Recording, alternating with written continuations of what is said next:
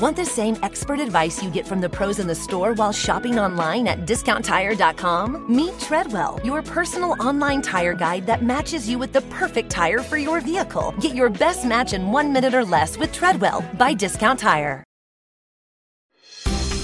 Welcome back to Pod Save the World. This is Tommy Vitor. Thank you guys for tuning in. My guest today is Senator Tim Kaine, a United States Senator from the Commonwealth of Virginia, not state of Virginia. Don't ever say that again. We had a conversation today about something that is so unbelievably important but is never discussed, which is the legal framework for all the wars we're in. The authorization for the use of military force was passed in 2001. It has not been updated since, and yet we have not just continued to be at war in Afghanistan, but that has expanded to different continents, to different terrorist groups, and we have not updated that authorization because the politics are hard. So Senator Kaine talks a lot about his bipartisan bill to reintroduce a new authorization for the use of military force and why he thinks it's so important. And he's a brilliant guy. This is clearly something he's passionate about, and I really enjoy the conversation. I think you will too. Senator Kaine, thank you so much for agreeing to do this interview and for being one of the few members of Congress who seems to really care about the legal basis for the many wars we're fighting. You would think that declaring war, providing oversight of those wars would be one of the most important things an elected official does, but sometimes it seems like the politics of these issues scare people away for the responsibility. And we appreciate your courage, and I would note that you pushed President Obama on this issue in the same way that you pushed the Trump administration. So this isn't partisan. This is substantive. So thank you. You bet, Tommy. It's for some set of reasons. It's been a long-time passion of mine, and even though I've been frustrated by the lack of progress thus far, I'm very focused on the issue. And we've had some recent progress that I'm looking forward to talking to you about. Yes, me too. Okay. So I am not a lawyer, so if I mess anything up, please correct me. But I want to try to lay this out a little bit of a 101 on how we're supposed to provide our legal basis for wars in this country. So Article 1, Section 8 of the Constitution says that Congress has the sole power to declare war. But Article 2, Section 2 says the president shall be Commander-in-Chief of the Army and Navy of the United States. So here's where it gets a little confusing. People seem to square that circle by agreeing that the president has the power to use the military to repel attacks against the United States. But the question of whether a president is authorized to send forces into hostilities abroad without Congress is controversial. In practice, Congress has declared war 11 times, but the last time was during World War II. However, they've authorized limited conflicts like the Persian Gulf War, the wars in Iraq and Afghanistan. But to complicate everything even more, in 1973, Congress passed the War Powers Resolution, which stipulates the president can keep military forces deployed in hostilities for up to 60 days without a congressional war declaration or use of force authorization. So, Senator Kaine, I dealt with these issues when I was at the White House, but I just confused myself and probably all the listeners. So I guess my first question is, what role do you think Congress should play when it comes to waging war? And why do you think we need a new authorization for the use of military force? Sure. Let me tackle the first question, which is kind of generally how should it work? And then let's talk about the current military conflicts the United States is involved in and why I think a new authorization is necessary. So I think the way you square the circle between the congressional and the presidential power is you kind of go back to what Madison and others who drafted the Constitution said about it, and they were pretty clear. In order to start a war, we want to have Congress weigh in, the people's elected legislative body. And that was a radical departure from the way war was conducted in the world. Executives started war. There's a great scene in the opening act of Henry V. Shakespeare writes about why executives start wars. That's what they knew in 1787, and they decided they wanted the United States to be different. So to start a war, you need Congress. However, having Congress, 535 people, manage a war would be a disaster. So you give the president, one person, the power to be commander-in-chief. Once started, tactical questions should be ultimately decided by the president in consultation with military leadership. From the very beginning, there was an understanding that the president should be able to act on his or her own to repel an attack on the United States in imminent defense of the nation. And, Tommy, that makes sense. If you think about, back in the day, Congress would adjourn and they'd ride horseback back to Montpelier, Vermont.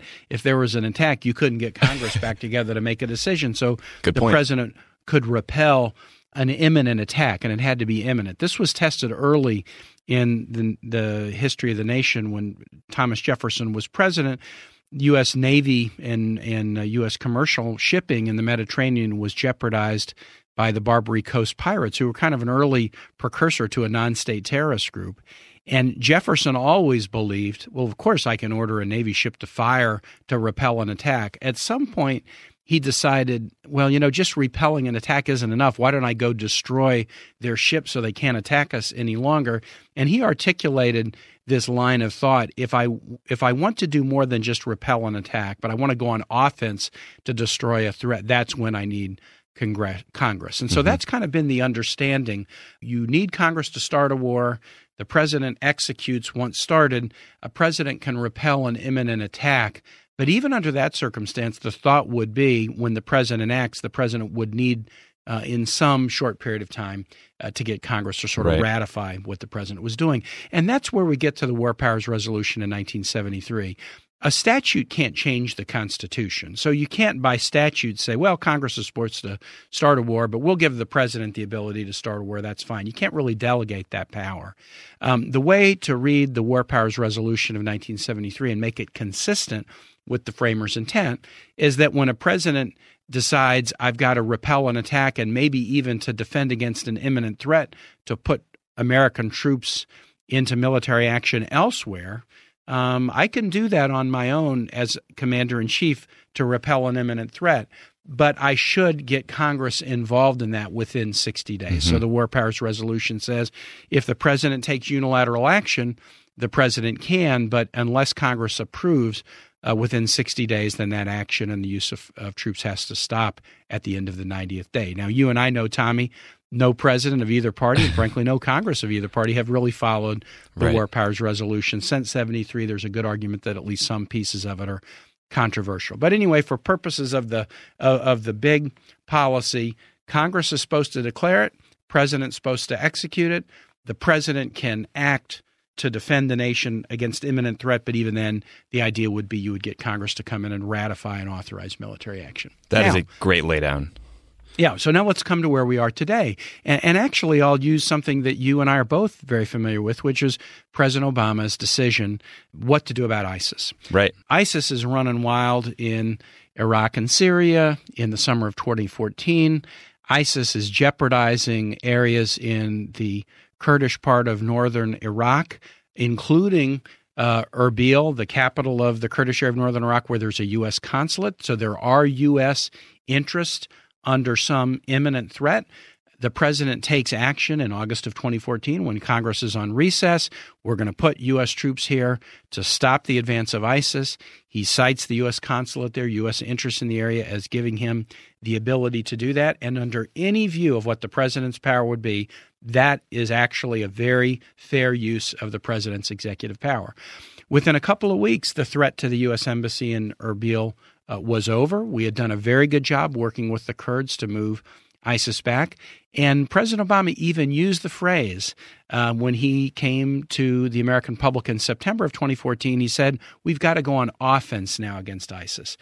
And under the sort of the same rationale that Jefferson grappled with the Barbary Coast Pirates, once the defense against the imminent threat is over, and once we need to go on offense because we should defeat this terrorist group that poses jeopardy to allies and our long-term interests, that's when Congress needs to get involved. And it was at that point that I introduced my first authorization for use of military force against ISIS in accord with the vision that President Obama laid out in his address to the nation in September of 2014. There was a vote on my authorization in the Senate Foreign Relations Committee in December of 2014, a positive vote, but there was never a floor vote. And in the now nearly 3 years since, the president went on offense against ISIS. There's never been a floor vote.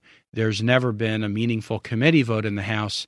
And aside from that December of 2014, there hasn't been a willingness in the Senate either to take up the question of the legal authorization for the war against ISIS. Right. So I want to ask you about that. So in 2001, Apple debuted the iPod. The first Harry Potter movie was in theaters, and Congress passed the authorization for the use of military force, which allowed us to take action against those responsible for 9/11. It's now 2017. My iPod comes with a phone. Harry Potter is 27, but the AUMF has not changed at all. It is the It's the longest war authorization that has ever been in continual use.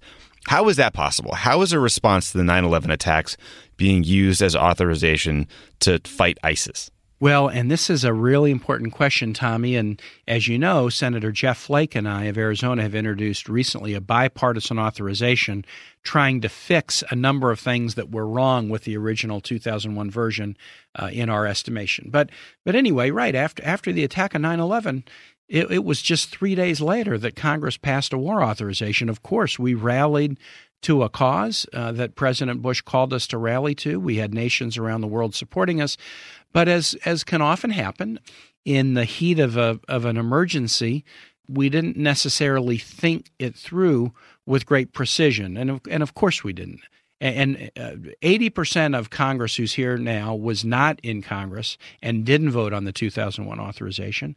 And many who did vote never contemplated that it would still be in use, justifying military action all over the globe. So what did that authorization say? It's essentially a one-page authorization, and it gives the president the power to use all military means necessary to defeat those who perpetrated the attacks of 9/11 or those who aided and abetted in those attacks. That's the operant phrase. What were the weaknesses? 16 years later, we can look at it, and other things have improved. We ought to be able to look at this authorization, having lived under it for 16 years. What were the weaknesses of that authorization? First, it didn't do a very clear job of describing who we were going against. So it's not like stating a nation. It says the perpetrators of the 9/11 attacks, but didn't even really spell out who they were. So there was a lack of specificity to some degree about who we were at war with. Because of that lack of specificity, the Bush administration and then the Obama administration and now the Trump administration had to create something that wasn't in the statute at all, which was a notion of, well, yeah, we can go against them, but also associated forces, associated persons and forces. That's not included in the authorization, but the administrations cobbled together, well, of course, administratively, we can extend that to associated persons or forces, and they have utilized an incredibly broad definition of what that is, which almost means we can wage war against anybody. I'm slightly hyperbolizing, but not much. No, I agree. And is that as an intel? Do we decide who's associated based on classified intelligence so there's not much transparency, or what's that process like? Well, it is based on intel. And look, I don't question the good faith of folks trying to make the determination. But Tommy, here's what the definition has become administratively. To be an associated force, you have to have, or at one point in your life have had, some connection with al-Qaeda and the Taliban. And you have to have some intent, hostile intent, against the United States or our, quote, coalition partners. Now, the list of coalition partners, nations who have helped us to one degree or another to either battle the Taliban in Afghanistan or al-Qaeda generally, it's more than 70 nations. So as an example, you could hypothesize a terrorist group that pops up 30 years after the attack of 9/11 that says for their own branding purposes, I want to be associated with al-Qaeda because that'll make me seem like a real, badass. And if they have a hostile intent against Belgium or Montenegro, well, they were coalition partners at some point along the way. Suddenly, the war authorization that Congress passed in 2001 would allow a president to take military action against such a group, even though they had no hostile intent against the United States. Right. So this definition of associated forces, which was necessary because of a lack of specificity regarding who we were fighting against, is so broad as to be essentially meaningless. Right. Third problem, there was no duration that was listed in the authorization. So it's essentially an open-ended authorization for permanent or infinite war, which 17 years later is not I'm not hyperbolizing to say that's a real problem. There's not a geographic limitation. So we've used the 2001 authorization, which again, we're going after the al-Qaeda guys who, did the 9/11 attack. We've now used that authorization 37 separate times in at least 14 different nations, far from where al-Qaeda was planning the 9/11 attack because of the absence of a geographic limitation. So those were kind of the key weaknesses. We didn't really describe who we were fighting against. We then had to create a completely broad and essentially permeable definition of who the associated forces were. We didn't give it any geographic limitation. We didn't give it any temporal limitation. And that's why, to answer your question, we're here 16 or 17 years later, still operating under an authorization that most people feel is really out of date. I mean, just hearing you lay it out, it seems actually just absurd that this has been allowed to linger. And I was a part of that lingering for 4 years, and we launched a number of counterterrorism operations. We put troops into various places to deal with extremist groups. But I guess my question is, and I think I've heard you talk about this before, is presidents, including Obama, just seem to blow through this ambiguity about who's in charge here. And we live in a world where we seem to muster outrage about literally anything, but there's no outcry over going to war. How much do you think that's the responsibility of the president? And how much is that, do you think, is that Congress just doesn't want to engage on these issues because it's tough politics? Let me be really tough on presidents, and let me be tougher on Congress. Great. And then let me also express one of the reasons that this is hard. So I do think presidents, and this is what Madison, recognized when he was drafting this and tried to make the START decision a congressional decision. Madison wrote a letter to Jefferson. He said, look, here's what I know about executives. And this is a paraphrase of what he wrote, but he basically said, our Constitution demonstrates what the history of all governments demonstrate, that it is the executive most interested in war and thus most prone to war. For this reason, we have with studied care vested the question of war with the legislature. Madison was trying to basically alter the course of human history and make the START decision a legislative decision because he recognized that history taught that executives will overreach in matters of war, and executives do. And so I was tough on President Obama when I was a candidate for the Senate in 2011, and he took affirmative military action against Libya. I said, look, I support the rationale, but you can't do this without Congress. Mm-hmm. It's not an imminent defense of the United States. The fact that it has a humanitarian purpose or you're doing it in tandem with the Arab League isn't sufficient. If we're using military force, if we're bombing people, they would consider it war. You got to get Congress on board. So I've been critical of the president with respect to Libya. I didn't think he should be able to wage missile strikes against Syria after using chemical weapons without Congress. I didn't think we should be in an offensive war against ISIS without Congress.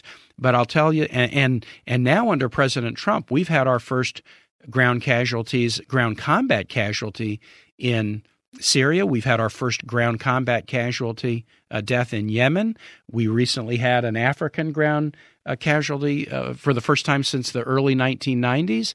So President Trump is doing just what President Obama and President Trump did, is doing as much of this unilaterally as he can. So I'm tough on presidents. Mm-hmm. I don't think they're getting the authority they need.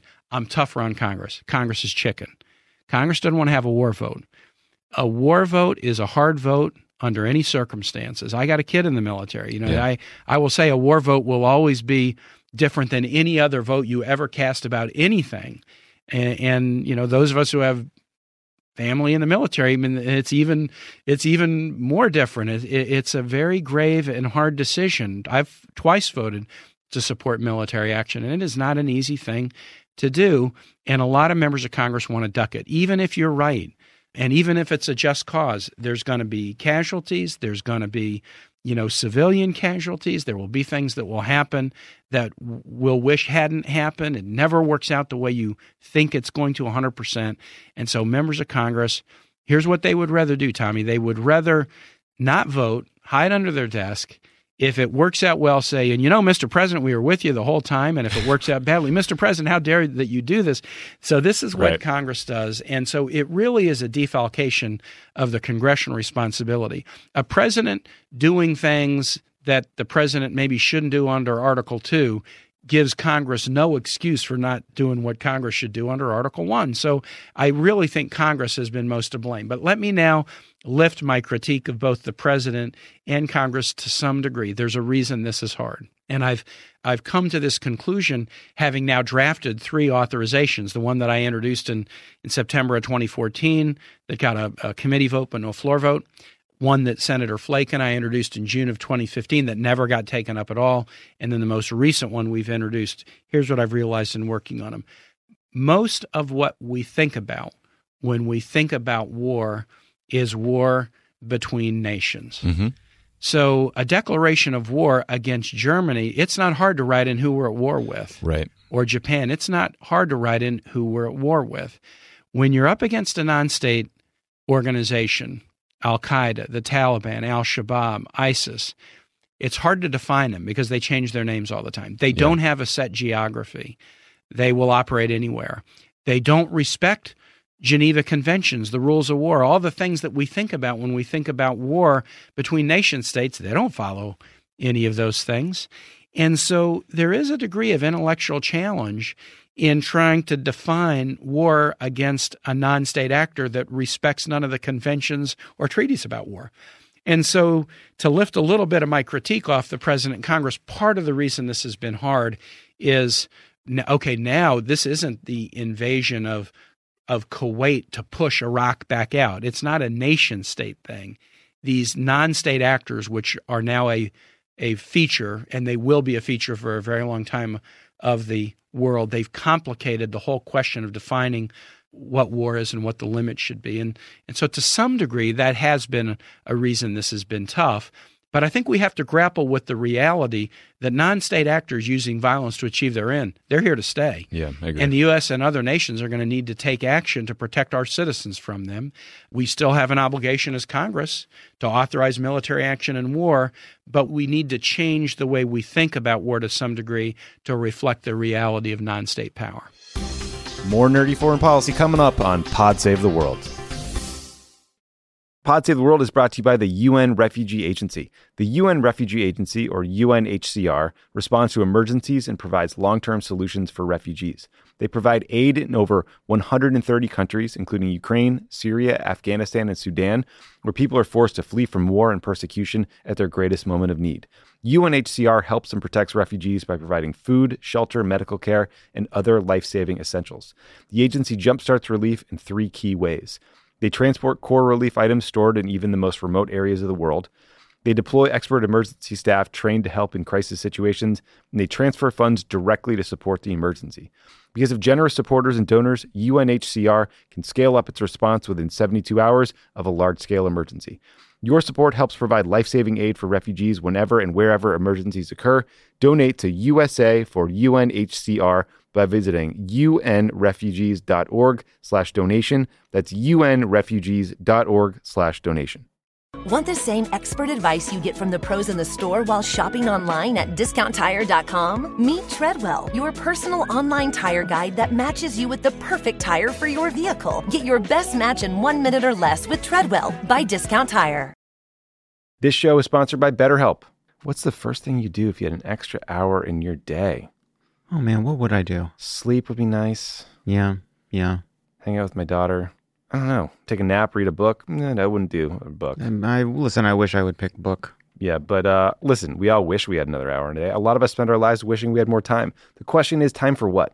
If time was unlimited, how would you use it? Whoa. My therapist is trying to get me to be still for 5 minutes a day. So much harder than it sounds. Yeah. Oh, yeah? There's too many videos to see. There will be a podcast in my ear. The best way to squeeze that special thing into your schedule is to know what's important to you, to make it a priority. Therapy can help you find what matters to you so you can do more of it. If you're thinking of giving therapy a try, give BetterHelp a try. It's entirely online, designed to be convenient, flexible, and suited to your schedule. Just fill out a brief questionnaire to get matched with a licensed therapist and switch therapists at any time for no additional charge. Learn to make time for what makes you happy with BetterHelp. Visit betterhelp.com/crookedworld. Go today to get 10% off your first month. That's BetterHelp, HELP.com/crookedworld. I want to return to this idea of a sunset provision because, you made the remarkable point that 80% of Congress didn't vote for the 2001 AUMF, and here we are. And I bet you that those who did vote for the authorization for the use of military force never for a second thought we'd be in Afghanistan 16 years later. Right. So I was very happy to read that your legislation includes a sunset provision that requires it to be reauthorized after 5 years. I guess my question is, why 5 years? That seems like potentially a considerable amount of time. Was there ever any consideration of every year? And do you think Congress also needs a role in not just starting wars, but when we should end them and putting timetables out like we saw in Iraq? I think we do. And give you an example. My co-sponsor on this new authorization is Jeff Flake from Arizona. And Jeff was here in 2001 and voted on the 2001 authorization. And he has often said, look, I had no idea that what we were voting on would still be used in so many different countries 16, 17 years later. So he and I both strongly believe in sunsets, although what we want to do is we want to come up with a better word than sunset. Sunset kind of has a permanency sound to it in some way. True. Because the right way to say what we've put in place is this authorization will expire in 5 years unless renewed, and we've set up an expedited process so that if a president were to come to Congress and say, well, look, sadly, these non-state terrorist groups are still a threat, and we still need to be involved with them. We set up an expedited process for review to determine whether it should be extended. And so that's what we're trying to do. We're trying to force a regular review so that it doesn't just run on autopilot forever. And that's an example of learning from a mistake in 2001. Why 5 years rather than one? Yeah, this is a good question. And this is just, negotiation back and forth between Jeff Flake and me. And look, this is a bill that's going to be introduced, that it will be before the Foreign Relations Committee. And you're going to hear some debate about, I'm sure, the sunset provision, whether it's, too hot, too cold, or just right. We decided we liked 5 years because it would take it past this administration. We really intentionally believe this should be a bipartisan authorization. That, the whole reason to do the authorization in the first place is not just because the Constitution requires it. It's to send a message to allies and adversaries, and especially our troops, that there's a consensus behind the mission. Could there be anything more immoral than deploying people to risk their lives and not reaching a consensus that the mission is worth them risking their lives about? So we want to put congressional support behind the mission and show our troops we support them, but we want to do it in a nonpartisan way. And if you have a sunset that's long enough that it gets into either a second Trump term or a next president's term, I think it takes some of the partisan politics out of it. So, we've talked to our military leadership enough to know, sadly, that the battle against ISIS is not going to be over quickly. We're succeeding on the battlefield. We're squeezing their space down, but the more we squeeze their space down, the more they decide they should try to inspire a tragedy in Manchester or London or the bombing of the Parliament and Mausoleum in Tehran the other day. They're going to do more and more of that, and it's going to go on for a while. So we thought 5 years was a fair reflection of the gravity and potential duration of this fight, and then it would also put the question of the reauthorization outside of presidential politics. That was our hope. Makes sense. Just while we're on Afghanistan, I was just wondering what you think our goal should be there. And, as when you look at the duration of the conflict and the way troop levels have gone up and down over time, and yet the international community seems so committed. I mean, what is the end game there? Because I view this from someone who did this 2009 troop review of Senator Obama, and we thought about every single reason underpinning why we were there and the goals and objectives, and then you hear the conversation now and it feels like the same one we had then. I'm just wondering what your thoughts are on Afghanistan and the reported consideration of additional troops getting sent over. I'm a huge fan of President Obama's, and I think I admire what he did in so many ways, and I think history is going to judge him very favorably, but not perfectly, because he's a human being, just like we all are. And I think there was a missed opportunity after the death of bin Laden in 2011. There was a real opportunity to step back and say, okay, the architect of the 9/11 attack, the person who was at the head of that group of people who were specified in the 2001 authorization, the perpetrators of the attack, we've now taken him out. Now let's reassess what the purpose of our mission is past this point. That wasn't really done in a way that I think was really reflective. And so now we're kind of in this position. Okay, what is the goal in Afghanistan? We have worked very hard to help Afghanistan put together a coalition government that was difficult.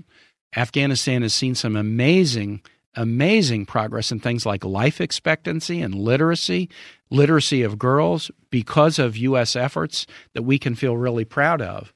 But the issue of what is the end goal, obviously I think what we want is for the Afghan government under this coalition and then future governments to be strong enough so that Afghanistan is a society moving toward prosperity, where terrorism can't mutate and grow, especially terrorism that would threaten beyond Afghanistan's borders. We certainly wouldn't want terrorism in Afghanistan to threaten the United States, but there's also a sad reality of terrorism in Afghanistan could threaten a Pakistan that has a nuclear arsenal. Or, there were times in the president's administration where terrorist forces in Pakistan were not far from nuclear assets in Pakistan that, had they fallen into the wrong hands, could have been catastrophic. So I think the right answer about Afghanistan now is we want to promote stability and prosperity to the point where what's going on in Afghanistan does not jeopardize outside of the Afghan border the security of the world.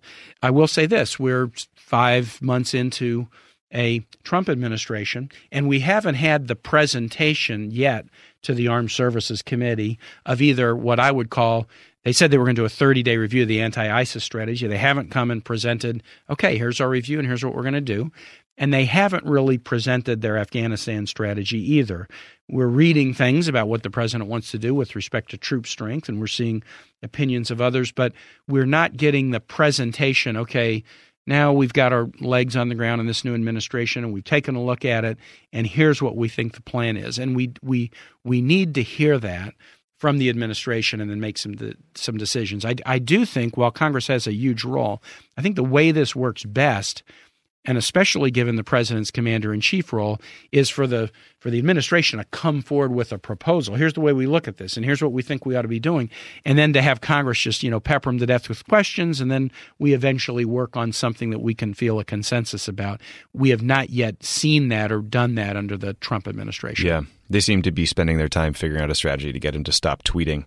But your broader point... and look, I'm tough on President Trump, but the first 5 months of any administration, they're not going to just come in, right out of the gate and just have the crystal clear plan. You got to give any new administration a little bit of time to come in and present. But now, okay, they've been there 5 months, then they have some great national security folks. General McMaster is as head of the national as NSA, and then you've got Mattis and General Secretary Mattis as SecDef. Okay, they got some really good people in place. Now's the time that they need to be laying out their vision for Afghanistan, for the anti-ISIS fight. They have given us more on what they intend to do about North Korea, but we've got to hear from them on Afghanistan and then find a consensus. You're geeking out with me on Pod Save the World. More on the way. Want the same expert advice you get from the pros in the store while shopping online at discounttire.com? Meet Treadwell, your personal online tire guide that matches you with the perfect tire for your vehicle. Get your best match in 1 minute or less with Treadwell by Discount Tire. Luxury is meant to be livable. Discover the new leather collection at Ashley with premium quality leather sofas, recliners, and more, all built to last. No matter how many spills, scuffs, or pet-related mishaps come its way, the leather collection at Ashley is made with the durability you need for the whole family. Shop the new leather collection at Ashley and find chairs starting at $499.99 and sofas at $599.99. Ashley, for the love of home. Psst. Hey, it's me, your barista. So you know how you come in almost every day for our cold foam coffee? Yeah, well, I might be putting myself out of a job by telling you this, but now there's an easy way to foam at home with new International Delight Cold Foam Creamer. With 3 new foaming flavors, French vanilla, sweet and creamy, and caramel macchiato, who could blame you if you stopped coming in altogether? Yeah, it's that foaming delicious. You're welcome. New International Delight Cold Foam Creamer, now in stores. It's foaming delicious.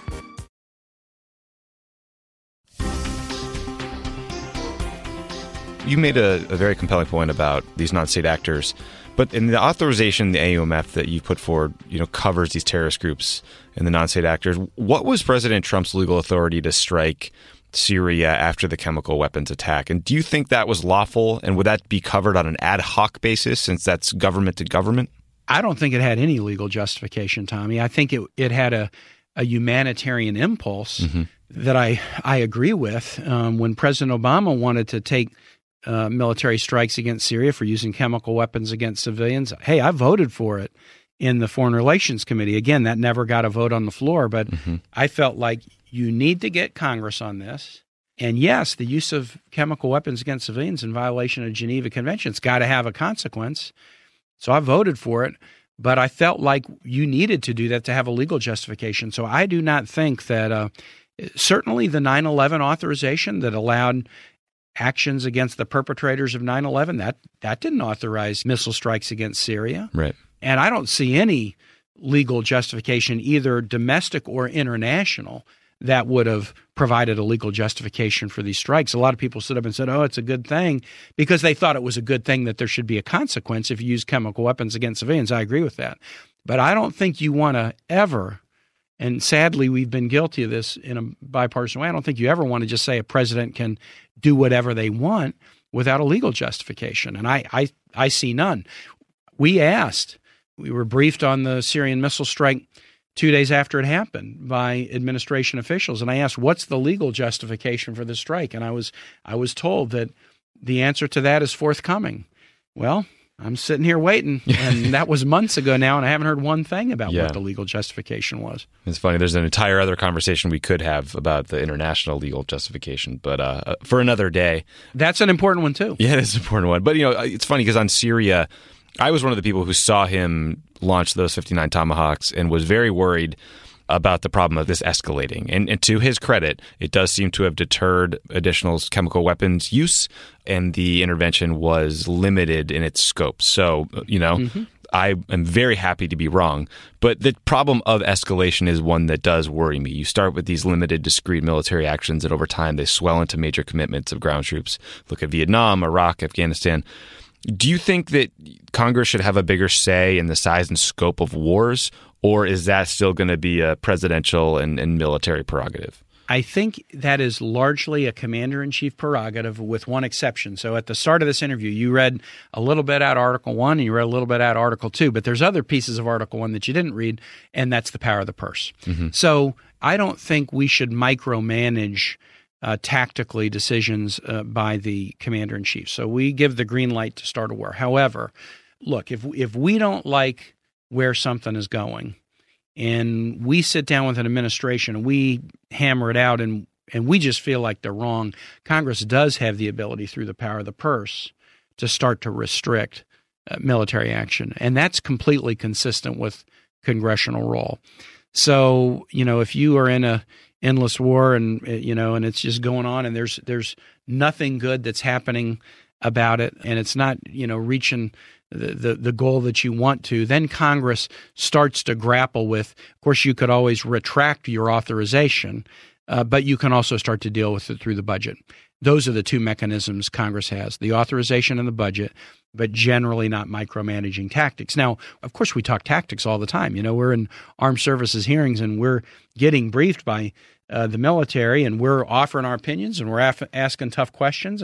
And hopefully, just like what they say affects our thinking, what we ask and say starts to affect theirs, but we shouldn't micromanage tactics. Right. And I suppose, the authorization and the spending can also help influence the tactics in the timeframes of these wars. But, Senator, thank you so much for this conversation. Thank you so much for being one of the people who is pushing on this issue. I know it's important to you. I know it's personal to you, given your son's service. And the Commonwealth of Virginia, not state, I want to repeat that, is very well represented by you and Senator Warner. So thank you so much for doing the show. Virginia is best friends of the pod. Well, listen, and Tommy, I'll tell you, I really am glad you wanted to do a discussion on this, because I don't know that I can completely convey why I think it's so important, but this discussion, I think, gets into some just fundamental issues. This is the 230th year of the drafting of the Constitution in Philadelphia. And, if you look at what was different about the American Constitution, what was really, really different, many of the ideas were great borrows from other constitutions put together in a very ingenious way by Madison and others. There were only a few things that were really unique to us, and that war shouldn't be started by the executive, but instead by the legislature is one of those things that was really unique to us. And it was a great idea, and it still is a great idea. I agree. Thank you, Senator. Thank you so much for doing the show. Thanks, Tommy. Glad to. Have a great day.